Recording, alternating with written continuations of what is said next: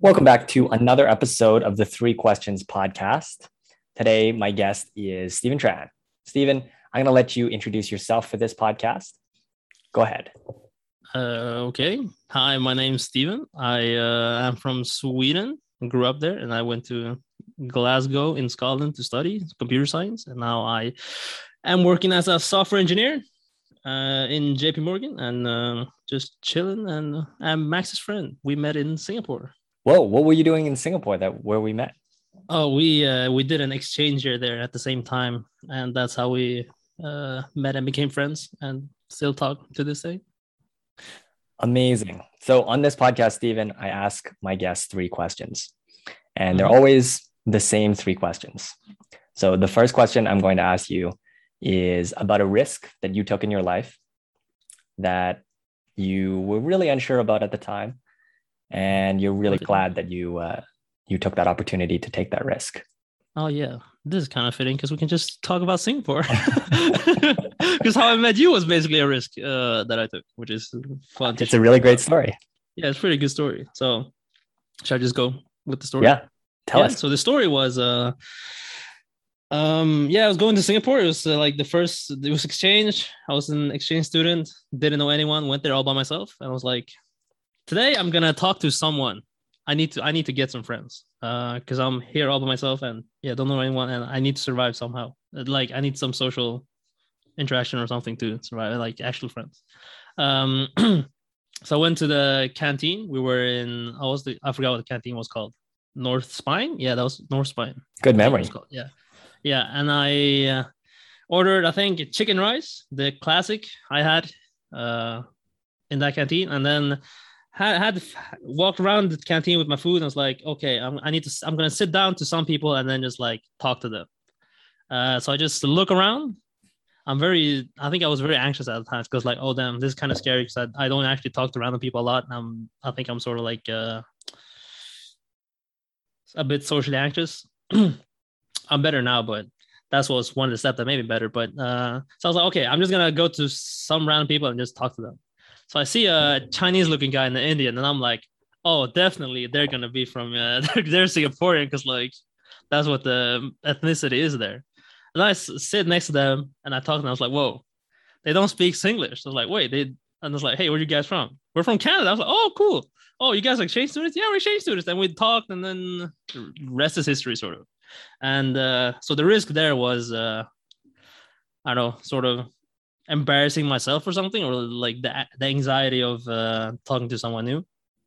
But I'm really happy I did because now I'm good friends with you and also good friends with Justin. That was the Indian guy that was there. Amazing. Yeah. Such an appropriate story for this conversation. And I'm glad you took that risk. Yeah, same. I'm really happy because I think that gave me a lot of confidence as well. It's like one of the best risks I've ever taken, I think. It started off the journey for everything else that came after. True. So the second question that I ask people is someone who is somebody who had a big impact in your life, and what's something that you'd like to say to them? And a lot of people, might think of their parents or another sort of very common answer, but I'd encourage you to think about somebody who is more unique in your life and had a special impact. Does it have to be like personal, like people I actually know, or? No, it could be a hero who your learnings of them had a really big impact in a way that you made a decision in your life. I've talked about this with you, but the person behind the Healthy Gamer, the Dr. K, I think is a really cool person.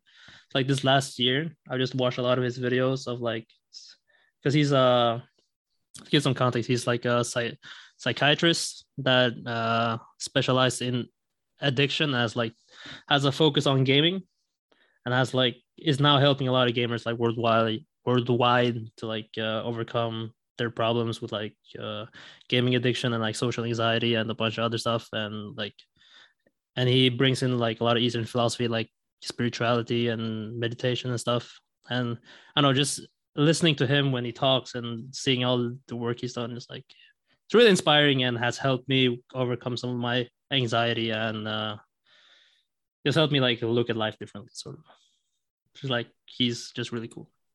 Is there anything you'd like to say to him? if you had a chance? If I had a chance, I would just say like thanks for him doing his work, and like continue doing what he's doing. Don't do like he has like a really good like sense of humor, and he's like modern in a way that like I don't know, it's like difficult to explain, I think. He like understands young people in some sense. It's like he's not like the classic boomer psychiatrist that like brings in like old mentality and like philosophies and stuff. He's like very open, and he's like it's like a friend. He's like very. He seems like he's your friend. He seems approachable. So, yeah, he's like approachable, and like he's easy to talk to. Or like even though I haven't talked to him, like I would imagine it's easy to talk to him. And like I would say approachable. And the third question I have is, for all the things that you've done and all the things that you're doing now and you hope to do in the future, do you have a why behind why you do those things? And I think my biggest why behind everything has probably always been to grow as much as possible and experience as much as possible, I think, because that was the reason why I wanted to study abroad, why I wanted to study abroad from Sweden to Glasgow, then why I wanted to also study abroad a second time to go to Singapore as well, is just like experience as much as possible, and just like grow and learn and like gather as much knowledge about, I don't know, random stuff as possible. I kind of like learning random skills as well. It's kind of fun, I think. Like when I played bowling, I used to just play for like, I don't know, just fun or something. But then after a while, I was like, wait, I actually want to learn how to do it. But I don't actually do it. But like, I just want to know how to like do a spinny ball when you do bowling instead of like throwing it straight. Like actually getting good at stuff, sort of like learning as much as possible, even though it's like random stuff. So yeah, it's just like level up as much as possible in like all different areas, I think. Of all the things you've ever done, what do you think you have the highest level in? It's probably League of Legends. Like sort of Grandmaster Challenger Nunu one trick. I think that's probably like what I could probably brag about the most, that I'm like the best on. Learn and grow as much as possible. I think that's has always been my underlying why to everything. Wonderful.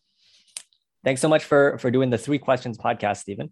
Yes, thanks for having me. I hope you had a chance to reflect, and I hope that anybody who listens to this had a chance to learn a little bit more about you and reflect on themselves.